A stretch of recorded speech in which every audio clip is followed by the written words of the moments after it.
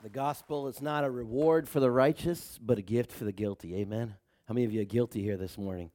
Me too, brother. So we are going to rejoice in the salvation that God has given us, the forgiveness of sin and the peace that comes with that. And this morning I have another Bible story for you. In fact, it's going to be over 2 Sundays. So we'll be talking about the life of Gideon over the next 2 Sundays. If you've never heard of the name Gideon, he's an amazing man from the Old Testament. He's only got about 3 chapters in the Bible, but he's known as one of the greatest judges in ancient Israel. Not that he was judgmental, but judge in the sense that he was a leader. And so we're going to be reading about his story today. If you have your discussion sheet, and go ahead and pull that out. Have your Bibles. Go to Judges chapter 6. We'll be beginning in verse 1. And with that, let's pray. Heavenly Father, thank you this morning as we gather together, Lord, to be taught the Word of God. Lord, what a powerful thing.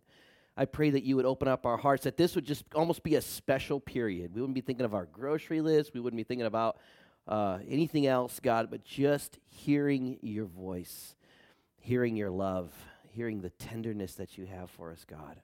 In Jesus' name, amen. On Friday, April 3rd, in the year 2004, there was news of an American soldier killed in Afghanistan. There was something particularly unique about this soldier. His name was Pat Tillman, and his story is quite extraordinary.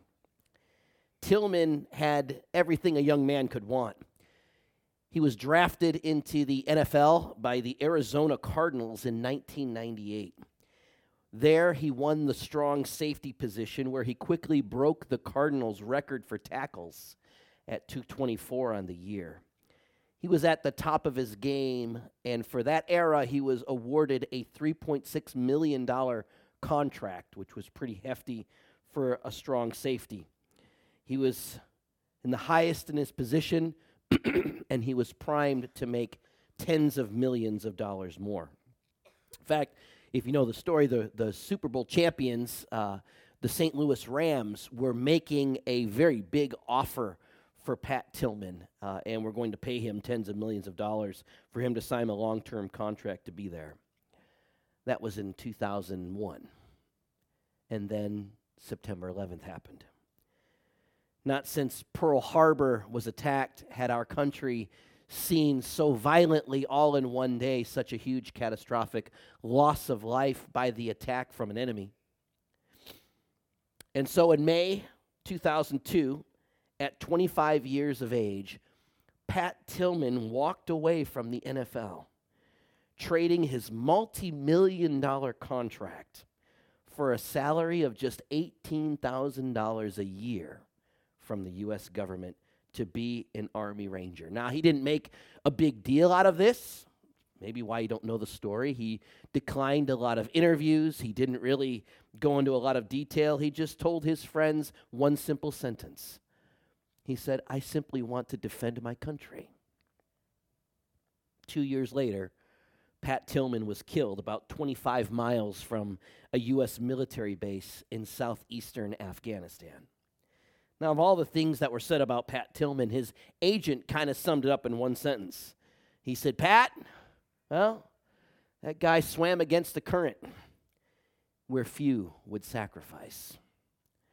It's easy to look at a guy like Pat Tillman and think, man, what a likely hero, you know? I mean, look at the guy. He even looks like a hero. I think he looks like the guy from The Incredibles, don't you? I mean, he looks like a hero, you know? He had everything, talent, money, popularity. He was tough. He was a man's man. NFL star, war hero, millionaire. And God used him, no doubt. But God doesn't always use the Pat Tillmans of the world. In fact, God rarely uses the Pat Tillmans of the world. God is simply looking for ordinary people to trust him, no matter what the fame, fortune, or accolades you obtain, or probably won't ever obtain. But God is looking to sow inside of you a power and a confidence that is extraordinary. As I've had some time to think and reflect, I do not think that we will live and dwell in relative ease and comfort like we have for so many years.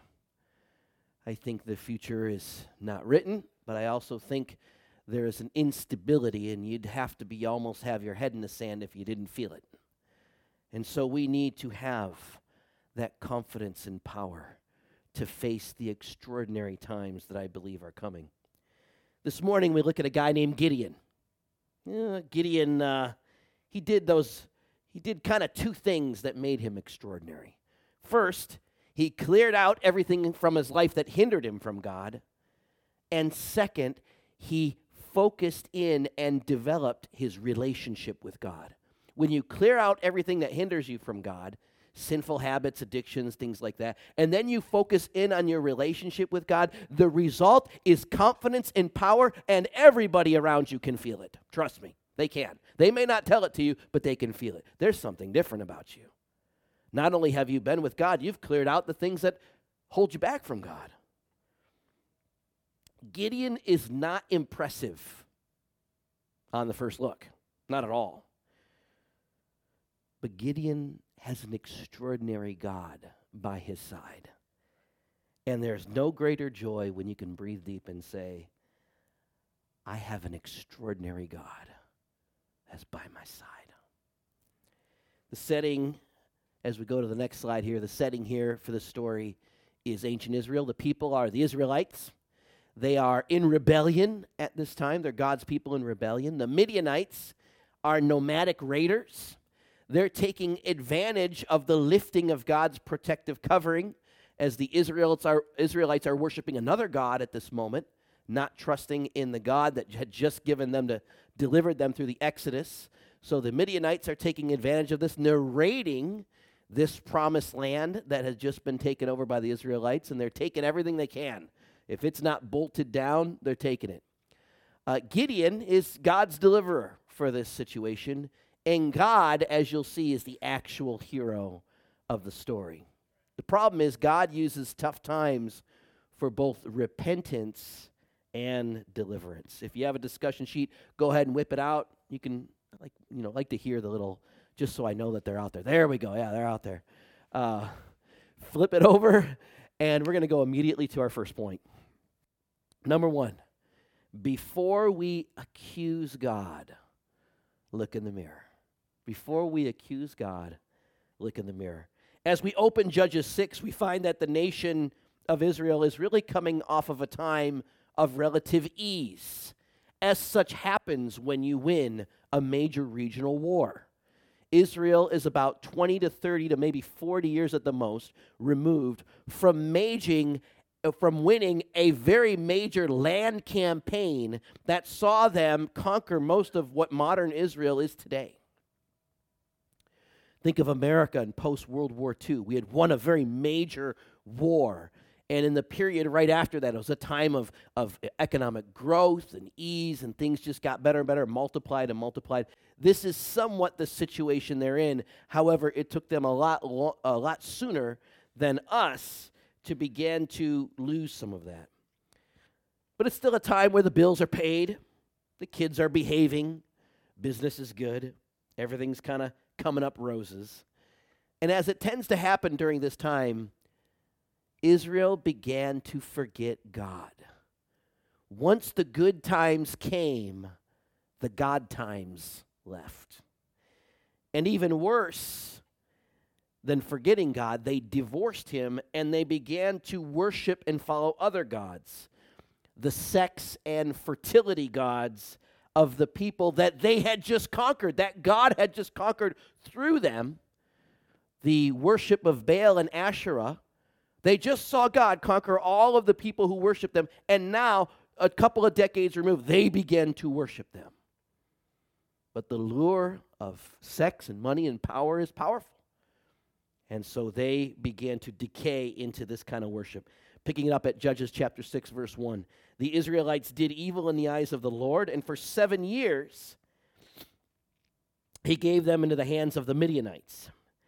Now, the Midianites were extremely powerful. They oppressed the Israelites. Once a year around harvest time, these nomadic raiders would come and invade Israel. They would take crops, they would take tools, they would take girls, they would take everything they could find and then go on back to Midian. So it was a very, very difficult time. Imagine like locusts just ravaging the land.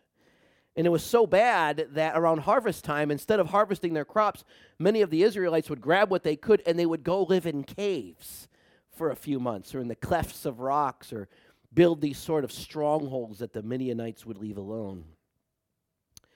So essentially this went on for 7 years, but finally the Israelites cry out for help. Now, here's my question. Why did they wait so long? I mean, 7 years, This is going on. Year 1, I get it, Maybe you think this is just a burp in history, right? Year 2, oh man, But by year 3, don't you think these people know they got a good thing going and they're just going to keep coming back and back? 7 years go by. Why did they wait? I think sometimes because they're a lot like us. They probably waited out until every possible option that they could control was played out. And then when they just couldn't take it any longer, then they cried out to God. You ever have that in your life? I have that sometimes where it's like, I did everything I could. Oh, wait a minute. Why didn't I? Now I should pray. If I'd have just prayed in the beginning, who knows what would have happened, 7 years go by because they are waiting for every possible option to be played out. Verse 6 tells us that Israel had become poverty-stricken. And a question I often ask is, how many times have hard circumstances come to us and we never stop to ask, God, what is your plan for us in these hard circumstances? 7 years go by. But if you're a lot like me, instead, we hold out, thinking we can handle it on our own, until that moment comes where you're like, God, I need your help, and I need it now. This is what happened in the time of Gideon. Every trial in the lives of God's people is tailored by God to draw them closer to him if you're willing to involve him in it. Judges 6, verse 6 says, Midian so impoverished the Israelites that finally they cried out to the Lord for help. C.S. Lewis said it like this: God whispers to us in our pleasures. He speaks to us in our conscience, but he shouts to us in our pain. It's his megaphone to rouse a deaf world. How true that statement is. So number one, before we accuse God, we need to take a good look in the mirror and see where have we perhaps strayed off the path. Number two, God often sends a prophet or a sign during times of trouble. And in this story, the prophet is not yet Gideon. Before Gideon, God sends a prophet, unknown, unnamed, and I'm almost glad he is. And he begins to tell the people of Israel, God is hearing your prayers, but you divorced them and you worshiped another god, so we need to fix that. He says in verses 8 through 10, this is what the Lord, the God of Israel, says: I brought you up out of Egypt, out of the land of slavery. I rescued you from the Egyptians. I delivered you from the hand of your oppressors. I drove them out before you and gave you their land. I said, I am the Lord your God. Do not worship the gods of the people you just conquered. But then the prophet says, but you chose not to listen to my voice. How do you react when I say the word prophetic? I can tell you this right now. Across the Christian spectrum, there are a lot of reactions. Some people are like, don't say the word prophetic. That freaks me out. Prophets, things like that, that's like the spooky, scary side of Christianity. Do not mention the prophetic, Then there's other people where, everything they do is a prophetic moment, and they're journaling, what is God teaching me or showing me when I brush my teeth this morning, So you've got, a lot of ends of the spectrum. But I have found in general, most people kind of hold the prophetic at arm's length. I remember once I had a friend, and we had went and gotten prayed for by a pastor, and the pastor said, I feel like I have a word for you. And this word was dead on for his life. How did I know? Because I knew his life. And afterward, he got all like defensive, and the pastor's like, does that bear witness in your spirit? And he's like, I'm just going to have to hang that on the shelf for a while and see. And I'm like, what? Are you nuts? He just read your mail and you're going to get all, prideful and defensive about it, So we have a weird relationship, I think, with the prophetic because it's something we cannot control. It's something that's a little bit extra biblical sometimes. That's not to say that it isn't based on the Bible, but it's happening in real time. And we can often sort of get a little... One of my encouragements for you this morning is this. Crucify that in yourself. God sends prophetic words, and they're not always from a revivalist at an evangelistic meeting. In fact, 9 times out of 10, they'll come in a still small voice that only you will recognize.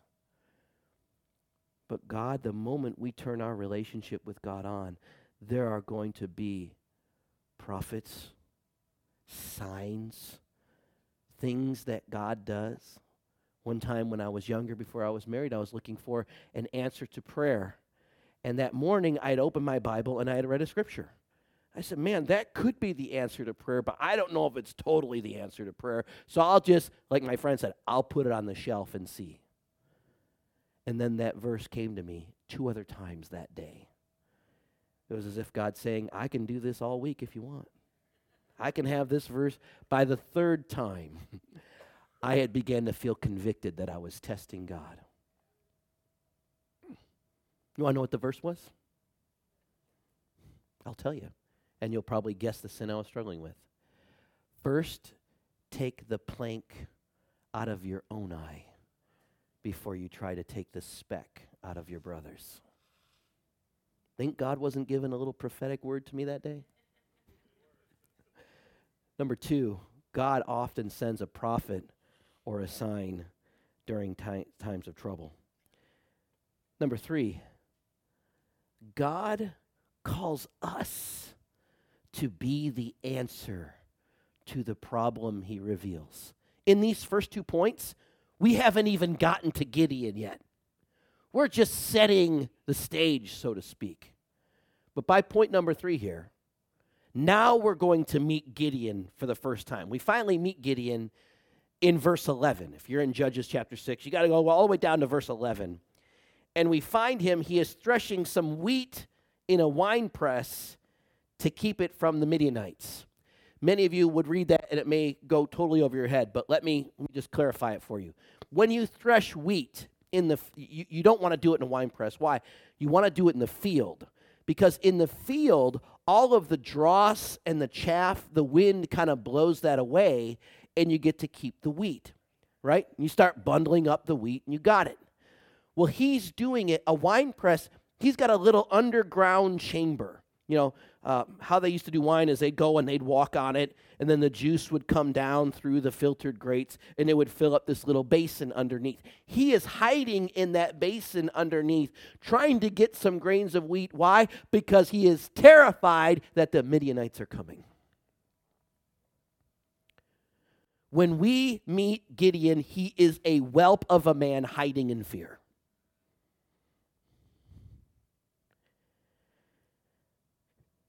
Gideon has apparently been stung before, so he's underground getting his food.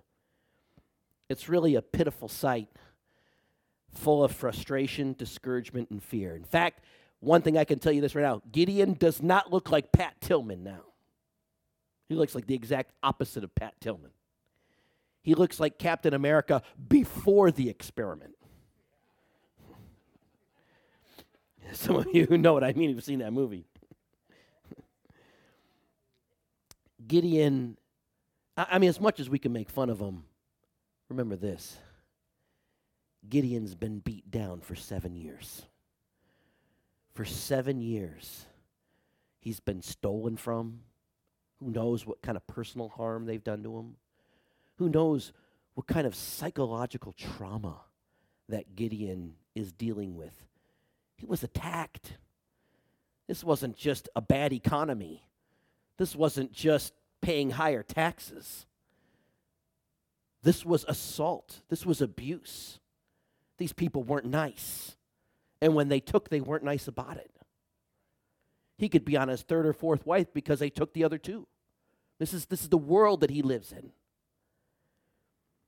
And so he's convinced, I'm small, I'm weak, I'm powerless, and I'm from a powerless tribe.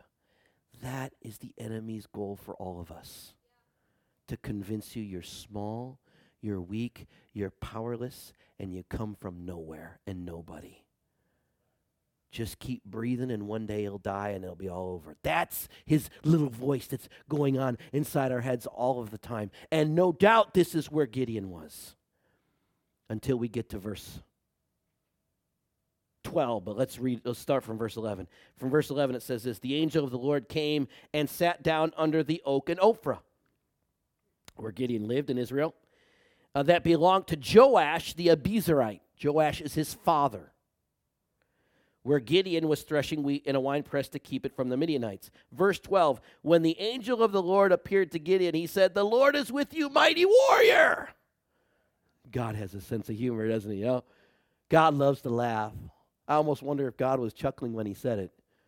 This is no chuckling moment, but mighty warrior. He comes to a man who's hiding from the Gideonites, breaking his little pieces of thing, and the Lord says, Gideon, the Lord is with you, mighty warrior. And Gideon's going, what? You know? Are you talking about? He says in verse 13, pardon me, my Lord. But if God is with us, why has all this happened to us? Where are all his wonders that our ancestors told us when they said, did not the Lord bring us out of Egypt? And look at Gideon. But now the Lord has abandoned us and given us into the hand of Midian. And the Lord turned to him and said, you go. You go in the strength you have and save Israel out of Midian's hand. Am I not sending you? Gideon was spot on with the problem. God delivered us from Egypt and then left us out here to be hung out dry by the Midianites. God doesn't get in an argument with Midian. Doesn't even deny that with Gideon. Doesn't even deny that what Gideon is saying is true. He just simply says, you know what, rather than belay the past, let's deal with the problem right here and now. Gideon, I'm going to send you. Be careful of some of the problems you pray about. God may call you to be the answer to some of the problems you pray about. In fact, a lot of times, God showed you the problem because he wants you to be the answer that is coming. He wants you to be the answer to that problem. In fact, I firmly believe, and one of the things I want to do and explore with you as your pastor is find out what unique problem God has placed in your life that you are called to be the answer to. Because I believe we're all here to solve a unique problem that God has given us. You may say, how does that look like? I'll tell you my unique problem. I love our country. I'm a patriot. I'm an American through and through. And I feel like my country is losing the Bible generation by generation. We don't know the word anymore. And if we don't know the word, we don't know God. And if we don't know God, we could be attacked by Midianites. So what problem have I been called to solve? It's to bring the Bible back into the world by focusing on it so much in our services. Amen? I mean, I could give you one sentence on a Sunday and talk about it for a half hour. Trust me. Me and Mark could take one verse and talk about it for 3 hours if we wanted to. It's what we do. We talk. But I don't want you to hear my voice Because the less verses I bring into a sermon, that means the more of Tom you hear. But the more verses I bring in, that means the more of God you hear. That's the problem I'm trying to solve. 20 years ago, 25 years ago, I was attempting to solve the problem of worship. I didn't know the Bible then. I didn't even know I could talk then. It's a shame I found out, huh? That's what some of you are saying. Boy, you really found out, didn't you, Tom? But we had a worship team that was great, but Donald was just lacking some life and energy. And I didn't even know how to play music instruments. It was just something that's the problem I felt God called me to solve then. So it just goes to show through life, you may have different problems, and you're called to solve those problems. How did I end up on that worship team? I was on another worship team from a church that was 4,000 or 5,000 people. I was 3 or 4 deep on the bench. And I visited a smaller church in the ghetto of Seattle. And I saw the struggles. I saw what they were up against. And I felt like the Lord said, this is a problem I'm calling you to solve. Best thing I ever did was switch churches. Because all of a sudden I was in the fight, in the trenches, growing in the Spirit, serving by being an answer to a problem. So Gideon is explaining the problem to God, and God says, am I not sending you? Think about what problems. I know all of you think about this. Sometimes you tell me, sometimes you don't, but every one of you here, you've got to look around our church and say, man, there's a problem. There's a problem. Here's what God's not saying. Yes, tell the problem to Pastor Tom and he'll fix it. That's not what God's saying. God's saying, I showed you the problem. Am I not sending you to be a part of the solution? Does our church need a fresh coat of paint? Maybe you're the answer to that problem. Does our church need more of this or that or whatever? Maybe you're being called to be an answer to that problem. Could we be this or that or whatever? Maybe the reason the Lord showed it to you is because that's the answer you're supposed to be. Now, it just doesn't just apply to church. Another problem that I feel called to solve is the problem of missing dads in the lives of teenagers. So yeah, maybe even sometimes at the cost of the church, I take time to be with my sons. I'll knock off early, come in late. I'll work all night. I'll do whatever I can. I get my hours in. Don't worry. I'm not saying I don't work. But I'll finagle it all so that I can be, so that those 3 boys can say, I had a dad in my life. That's a problem I feel called to solve. You know what I'm saying? So what problem has God called you to solve? Because here's his word. He says, am I not sending you? I like this next slide, not just because I made it, but there's so much truth in it because it's based on the Bible. He says, am I not sending you? You are God's child in John chapter 1. You're his friend in John chapter 15. You are God's masterpiece in Ephesians chapter 2. You have been justified. That means you don't worry about your sin and all that stuff. You've been justified in Romans 5. You're free from sin's guilt in Romans chapter 8. You're a citizen of heavens, Philippians 3:20, and you will never be separated from his love in Romans 8:35. Amen? So if there's any part of you that's thinking, I don't know if I'm qualified, that's some pretty good qualifications right there. Just put that on your resume and you'll be qualified. Because God doesn't call qualified. He qualifies the called. Amen? And then finally, number 4, God's most common answer to prayer. You're not going to like this. God's most common answer to prayer isn't, here's $1 billion. God's most common answer to prayer is, yes, I'm going to fricassee your enemy.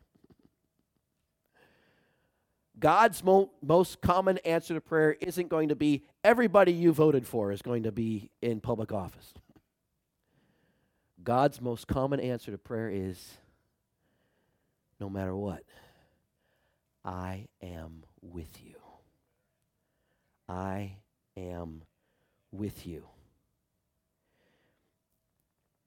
in Judges, when he says, am I not sending you?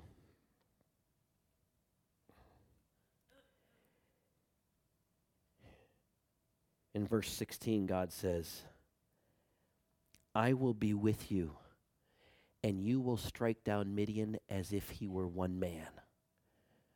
See, Gideon's saying, okay, God, it's great that you're sending me, but we still have a problem. I'm me. They have an army of 150,000 men. And God says, I will be with you.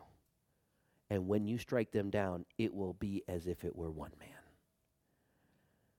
It's an amazing answer to Gideon's problem. Sometimes I think we, like Gideon, we suffer from the I'm too disease. I'm too weak. I'm too poor. I'm too boring. I'm too old. I'm too young. I'm too this or I'm too that. The next time God intervenes and says, I'd like you to be the solution to the problem. I'd like you to go to God. Yeah, God, that's a problem. I understand you want me to be the solution, but I'm to this and this and this. God, I don't think you realize who you're talking to because I'm just too stupid to take care of this problem. And you know what God says? I don't think you know who you're talking to.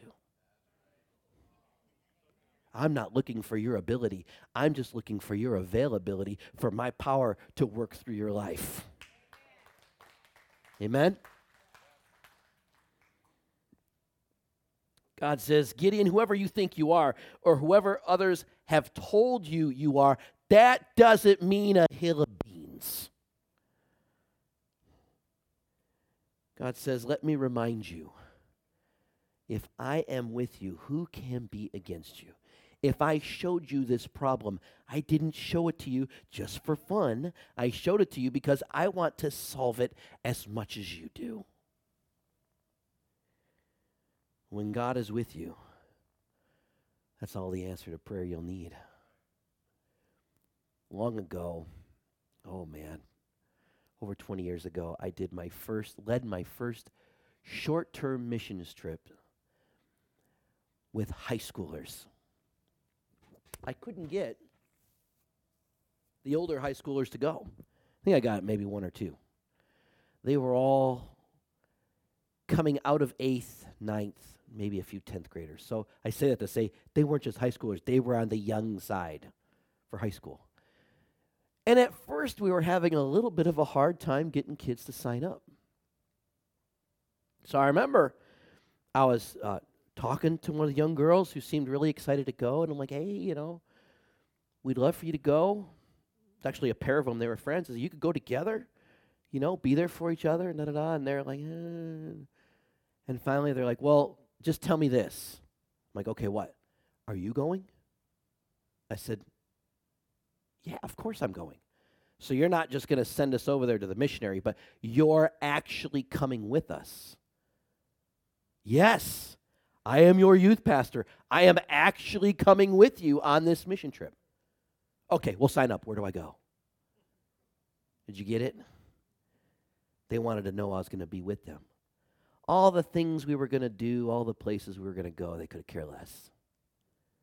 They just wanted to know that their pastor, who to them was like the manifestation of God at the time, was going to be there with them. And I'll never forget when they said, but you're coming with us, right?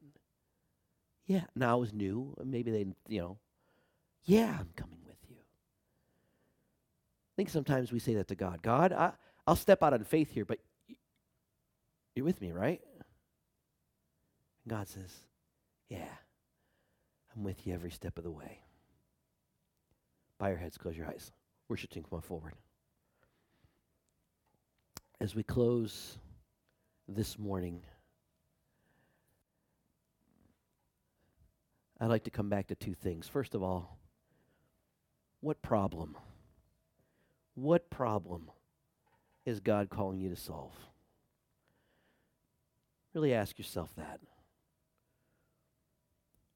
And second of all,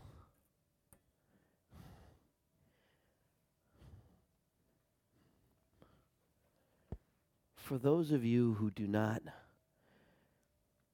would not say you're a Christian, or would not say you understood the gospel, but you would like to have a relationship with Christ, I want to offer you a way to begin that today. I want to offer you a way to just have all of your sins forgiven. No, you won't have every doubt taken away. I've walked with the Lord over 30 years, and that still seasons and areas of doubt that creep up. Faith and doubt sometimes can seem to walk hand in hand at times, but you walk in faith and the feelings come later. So if you could kind of bow your head for a moment, just in the quietness of your heart, just reconnect with the Lord. Reconnect with Jesus.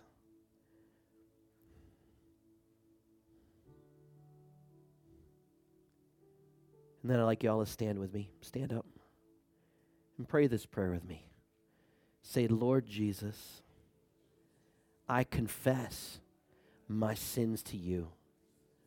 I believe that Jesus Christ is Lord to the glory of God the Father. And I admit, I need you, Lord. I need you. And I ask that you would daily fill me, free me, so that I may follow you. And God, I'm available. Show me a problem you've called me to solve. In Jesus' name, amen. Amen.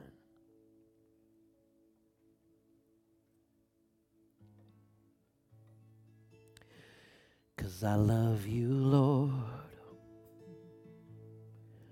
Oh, your mercy never fails me. And all my days I've been held in your hand. From the moment that I wake up until I lay my head, and I will sing of the goodness of God. All my life, and all my life you have been faithful. And all my life you have been so good. With every breath that I am able, and I will sing of the goodness of God.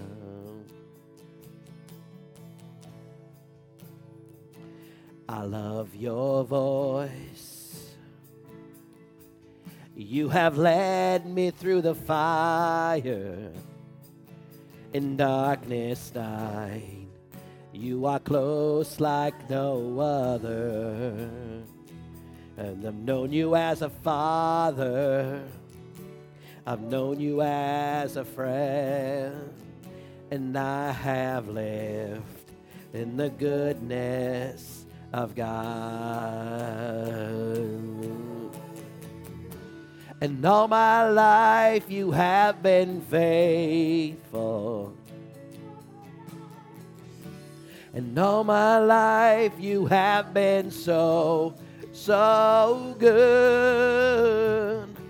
With every breath that I am able, and I will sing of the goodness of God.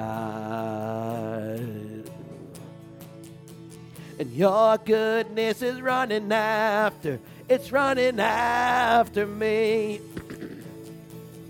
Your goodness is running after, it's running after me. With my life laid down, I'm surrendered now, and I give you everything.